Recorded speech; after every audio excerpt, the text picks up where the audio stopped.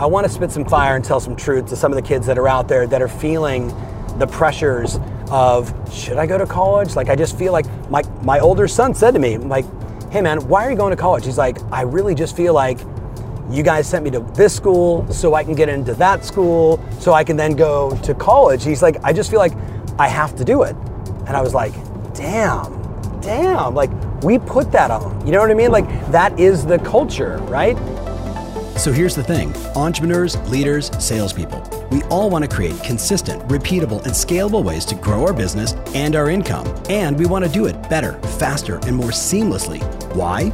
So we can actually enjoy our lives, take vacations, and spend the quality time we want with the people that we love. How do we do all this without spending a fortune or running ourselves ragged? That's the big question, and this show is dedicated to the answer. Unlike most of you, I didn't go to college. I barely got through 4 high schools, got a GED to get out. And I was very lucky. I found my passion early. Like some people grew up like in this town, like on surf and skate and music. I was into like people and why they do what they do. So I was the one at high school that got everybody to leave, sorry Gordon, and ditch and go to somebody's house and throw a giant party. Never at my own house, always at someone else's. Take this away from him now. Yes. Hold on. But all that tells you is that I was just comfortable talking with people and trying to figure out why people do what they do. So today we do have the largest coaching and training company. We do tech-enabled coaching, so video-based on software that we developed. We're the only one in our field that have done anything like this. So, you know, kind of pushing the envelope on innovation and marketing always. I've got about 350-ish full-time employees and consultants around the world. And essentially we touch about 100,000 people face-to-face in live events, and then about 1 million, 1 million, 2 a month through YouTube and other social channels. And essentially what we do is if you know a real estate agent or a mortgage company, there's a pretty good chance that they've either been through one of our training or, you know, I'm a flavor, so they like me or they don't like me, and that's totally fine. That's just a part of business. My partners are Bank of America and a company called Zillow, which is probably arguably the best website to go find a house, etc. And Bank of America is a pretty good partner to have as well. So kind of that's it in a nutshell. It's a really fun conversation to have to really explore authentically how people feel about the world, like their view of the world. I asked the question, if you're the President of the United States tomorrow and you can do any 3 things you want, what would you do? And one of mine is I would totally change the school system. And I don't mean to offend anybody out there who's got a family member who's a teacher, or I love all of my kids' teachers and have many friends that are teachers, and I just believe that we're in a performance-based environment and it is completely irresponsible to have teachers teach and not have performance in relationship to their compensation. And the unions, all you have to do is just look at the U.S. school system. So like anybody that looks at any data knows it's hard to have a compelling argument that what we're doing today works. Yeah. Now, my kids go to this, one of them is going to this very cool school. They do pump out like 99.9% go off to great schools, oftentimes Ivy League, etc. But I'm just of the opinion that maybe today, it's not should you go to college or not. I think it's like you shouldn't be allowed to go to college unless you know what it is you want to do. Right? And if you want to go become, like I was talking to my dentist this morning, a dentist, a doctor, a lawyer, let's call it a trade school. Like go in and learn your trade, right? Get very specific about the thing that you want to do professionally. And if you're not clear on that, I think you need to take a gap year. I think you need to go to community college. I think you need to like explore and lean into things that you want and not gouge yourself with how many, potentially tens of, if not $100,000+ in debt. And I know this is weird for you because I don't want to put a label on people, which, I get, but like, it's almost like overdone how people respond to that stuff. But like, look, there's just certain people like in your DNA, you're just better at stuff. People that are better at math should be going more towards directions that are math oriented. And that also could be music. If you're better with art, then like figure that out. But I think the mistake that I see is like that we're not being responsible and saying, hey, look, if you choose this career path, this is what your life's going to look like financially. Right now, there's always going to be a scale, right? Like if you become a full-blown film producer, director, like there's always opportunities, right? So, and it's not always a dollar association, but I think it's a very false narrative to say what everybody was told, which is if you go to college and you get a good degree, you're going to make a ton of money, you're going to get the house, you're going to white picket fence. That's all bullshit, right? I mean, did that work out for you? No, it did not. No, right? Did it work out for Steph? No. right? So, you know, his bride to be, like, you know what I mean? Like, so my wife went to Long Beach State, God bless her. I think it took her 5 years to get out. And she was like a finance major, and she went into real estate, right? Like, you know, sure, I could see the connection, but not really, right? So I guess it'll be really interesting to see the questions that they ask me. I certainly have a lot of opinions on this. And I know many of you out there watching, you are 10 times more intelligent than me, and you went to college, and you're gonna say, but the fraternity life and the camaraderie and the friendships. If you ask me, hey, what do you miss? Like, is there anything that you missed about that? I would say, yeah, like there was that section of time when the vast majority of my friends all went away to college and created these new relationships and had these incredible bonding experiences over, I don't know what, drugs and alcohol, basically, right? So, you know, like that became the thing. But you know what? I had plenty of friends and plenty of fun. So like, I get it.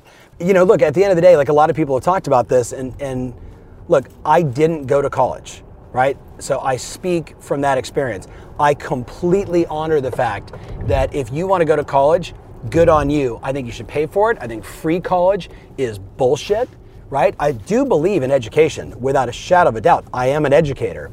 I just don't believe in education without purpose, direction, and accountability, right? So if we're gonna send our youth off to college, like, I'd rather be like some countries that say, no, go do 2 years in the military first. We'll teach you a bunch of trades, and then you can come out and have the choice. I've learned these skills. I could be a mechanic. I could stay and be a lifer. I've learned leadership abilities, right? Whatever it may be, and then go in. But you got to go in with a purpose. It's like we talk about a business. You don't go into meetings without an outcome. You don't go into meetings and say, I'm here just to check it out. Like, no, man, like business is serious and life is serious. So, and certainly the debt that we see on college kids, like you want to talk about a great business to be in, that's the business.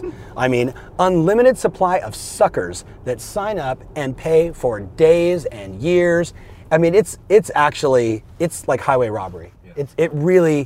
It almost should be illegal. It's so bad, right? Instead, like, oh, you can't afford to go to college? Then maybe you should get a job, go to work. And like, I don't know, like today with YouTube and online education, there's so many, lynda.com, there's so much that we can go learn and lean in at a low to no cost and discover what it is that we're passionate about and then go apply it in college. So it is going to be a fun experience to see. And you know, look, I'm not going to do things just to be controversial, like, but I want to spit some fire and tell some truth to some of the kids that are out there that are feeling the pressures of, should I go to college? Like, I just feel like my older son said to me, like, hey man, why are you going to college? He's like, I really just feel like you guys sent me to this school so I can get into that school so I can then go to college. He's like, I just feel like I have to do it.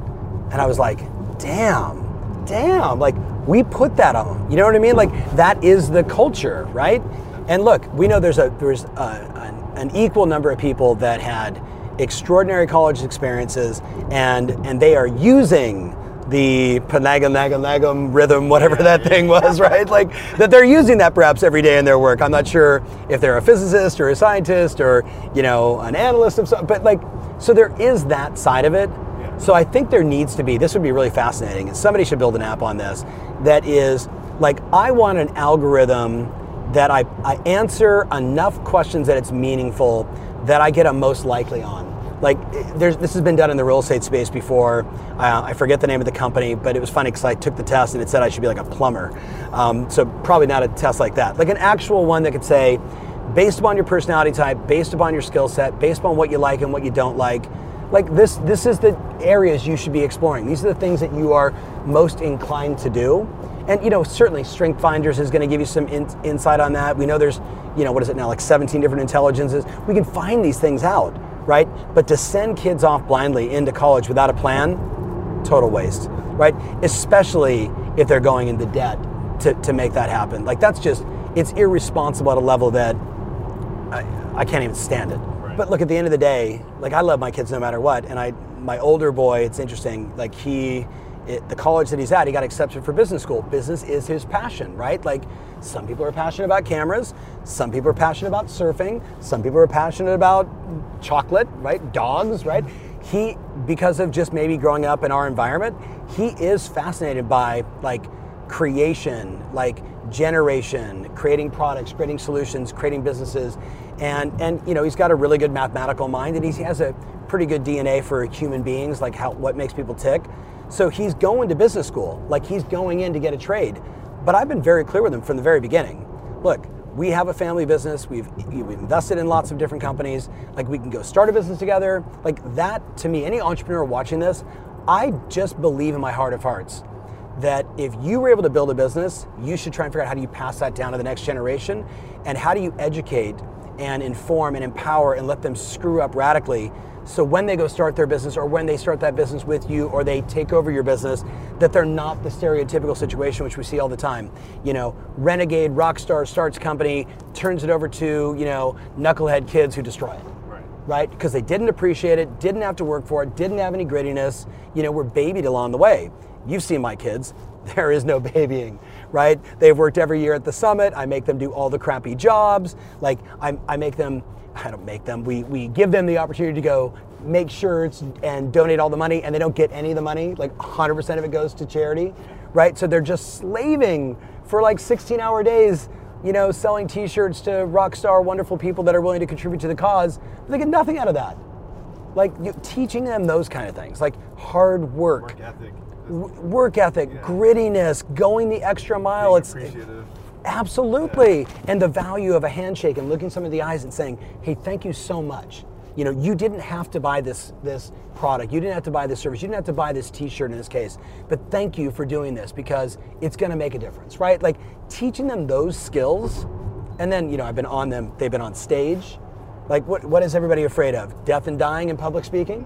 And most people would rather die than speak in public. I was very clear at 2 and 4 when my kids, you know, when we started Ferry International, my kids were on stage every time. And when they were able to finally speak, and I mean like say something of value other than just hi, right? I had them on stage talking about stuff, the charities that we were interested in, Wounded Warriors, CASA, you know, breast cancer research. We spent 3 years raising money to build an orphanage in Ghana that was their pen pal, right? Having them get on stage, like that skill, that translates to a lot of areas of their life, right?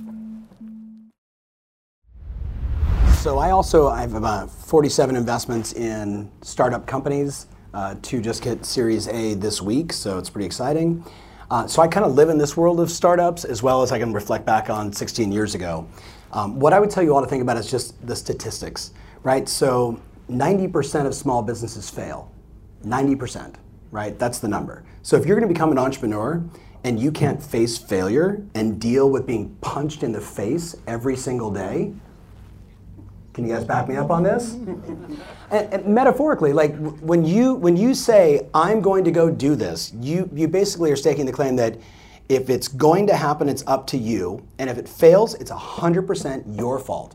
No one cares. The market doesn't care. Your competition doesn't care. No one cares.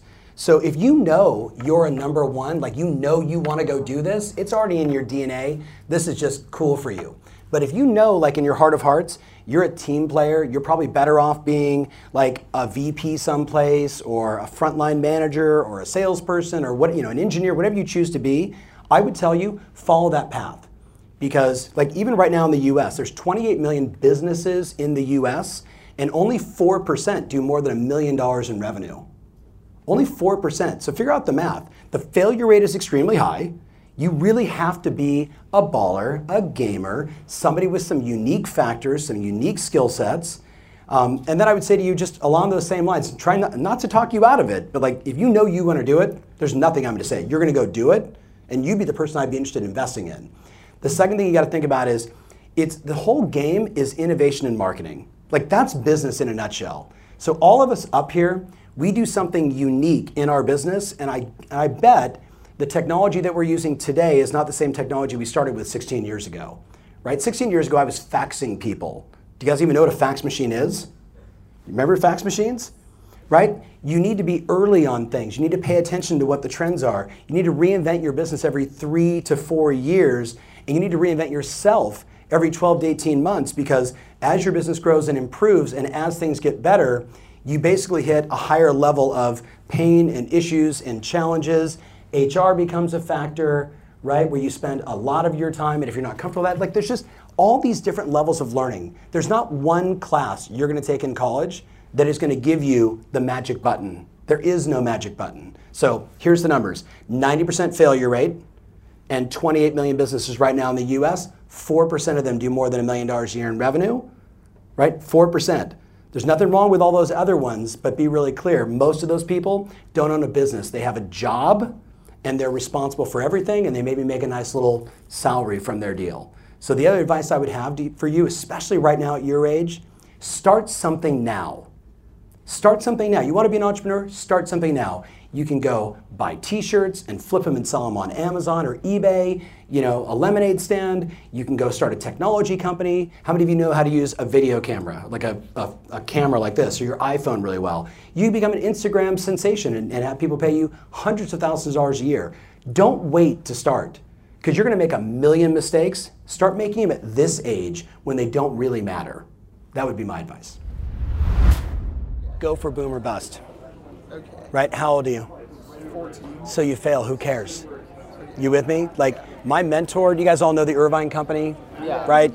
They started this place or finance it, right? So my mentor was on the 9th floor with Donald Brand. He was the chief marketing officer for the company. I met him at 18 years old in a board meeting full of uber wealthy, successful business people.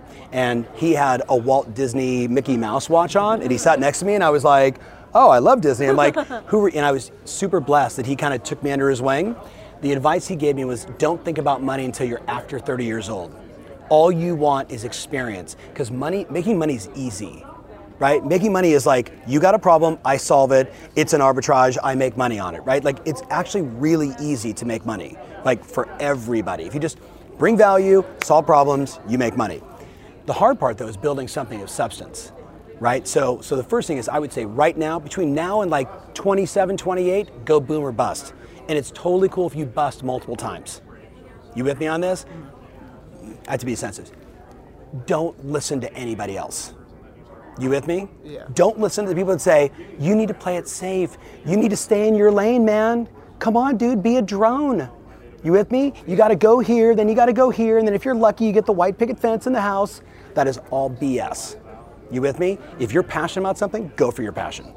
1,000%. And then the second part of the question is, look, buying real estate, I own a lot of real estate. I'm a huge fan of it. At the end of the day, they're not making any more of like real estate, like land in the US. So you have to figure out like, what is your risk factor, right? Like, do you want to buy single family residences? The challenge with that, and I own a few, the challenge is if your tenant leaves, you now are vacant and got to fix it and there's no more money coming in. Yeah. So most people would say multi-unit, which is kind of more where I land, and it's expensive around us, right? So trying to find places maybe outside of the state of California. So I'll challenge you, you're 14, I bought my first place at 18. You with me? Like, had my job, made a bunch of money, like, wasn't paying rent, moved back home for like 3 months, saved every dollar I made, and bought my first piece of real estate, right? Down in Laguna Niguel, Moulton, and Glenwood, right? So at the end of the day, like if you look at the wealthiest people on the planet, the ones that start these monster companies and the big technology hoobie-doo and these unbelievable patent companies, you know what they all do with their wealth? Real estate. They put it back into real estate, right? Commercial, shopping centers, I mean, go to Shady Canyon, which I'm a member of down the street. Every guy and gal you talk to, oh yeah, I started this business, we created this, $1 billion, blah, blah, blah, blah, blah, blah, blah. What do you own? Shopping centers, commercials. I mean, like, because it's like a very safe investment that regardless of most market cycles, continues to do well. So I don't know if I answered that question, but Yeah, you answered it. Yeah. And there's an 8 bazillion videos you can watch on YouTube. Just be mindful when people start saying no money down. Those deals existed. Like when my stepmom got started, she's born and raised in Honolulu, right? So she's half Russian, half Polynesian, kind of World War II kid, if you will. And when she moved here in like 1970, I think it was, 68, 70, she started buying real estate, no money down, and owns a ton of property between Santa Barbara and San Diego. Those days are over, right? And you don't want to be that person that got caught like in the last real estate cycle of 7, 8, 9, 10, when people were buying homes with little money down because loans were super easy, and then the market turned, all their appreciation was gone, they couldn't make their payments, people couldn't rent, they were totally wiped out. So I'd rather own one property very conservatively than own a bunch of properties with a little bit of money down because you're playing a razor thin margin game. So I've started 17 different companies and just bought one today. So I have a little more context around that. If there was one thing I wish I had known in starting, I wish I wasn't so arrogant and cocky. Do you know what I mean?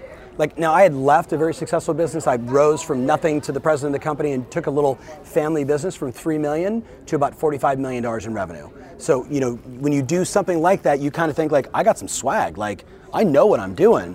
When I started over, my mindset was, what's it look like at 145 employees? How do I get there as fast as possible? And I tried to build too fast. You with me? So there's just a natural cycle to things, right? Like if I have a garden at my house, I don't know if you guys like enjoy gardening, but like we like going out and grabbing the lettuce. Like you plant it, it takes time, you nurture it, it develops, it grows, it becomes something. You with me? So what I did too fast in this business was we grew so fast, then the market turned. And I was over leveraged in terms of how many employees versus how much revenue, how much reoccurring revenue. The market shifted. Fortunately, I had a bunch of cash. So, you know, my cash went from here to here. And then we made some really good moves and came out of that in like 2009. But, you know, when you watch your cash balance go from here to here and you're married, it doesn't make for really fun conversations. So I think knowing what I know now, because we went from zero to basically $10 million in 3 years. And like the magic number is getting north of $10 million in any business. You with me? So we got there in 3 years, which was really fast. And the problem was, personally, I was okay financially, but the company could not withstand that much of a correction. So we suffered. I went 2 years without taking a paycheck, right? Like that's business. You with me? Like the option was fold it down and do things on my own. So that would be my answer. The thing I didn't get to say that Anusha and I were fighting over the microphone, how many of you think you're going to start a business? Just raise your hands if you think you're going to start a business ever. I hope all of you, right? But here's the thing, right? The thing I would tell you is the first couple times, don't take any cash. Don't take any outside money. I'm an investor in 47 different companies. Like, this is what I do. Like this is one side of my business. This is another side of my business. We're looking at companies every day to invest in, to help accelerate the company, to work with the CEO, to figure out their sales and marketing strategy, to create repeatable processes for creating more revenue. Like that, like I nerd out on that. And yet I tell entrepreneurs, don't take any money, right? Eat your own dog food, put your own money on the line, right? You will make different decisions. When you take somebody else's money and you got a fat $1 million, $2 million, $5 million, $500,000 check in the bank that is someone else's cash, you make different decisions than when it's your own money. Does that make sense? That may be a little heady, but you know, it's okay to go slow. Not stupid slow, but you know, tortoise versus the hare. Do you know what I mean? We all want to be the hare. We were too much the hare. We needed to like slow down and make sure that we like really did it the right way. If you want more information about this episode, including my show notes, mentions, links, and everything else, make sure you visit tomferry.com/podcast. That's tomferry.com/podcast. Thanks again, and talk to you soon.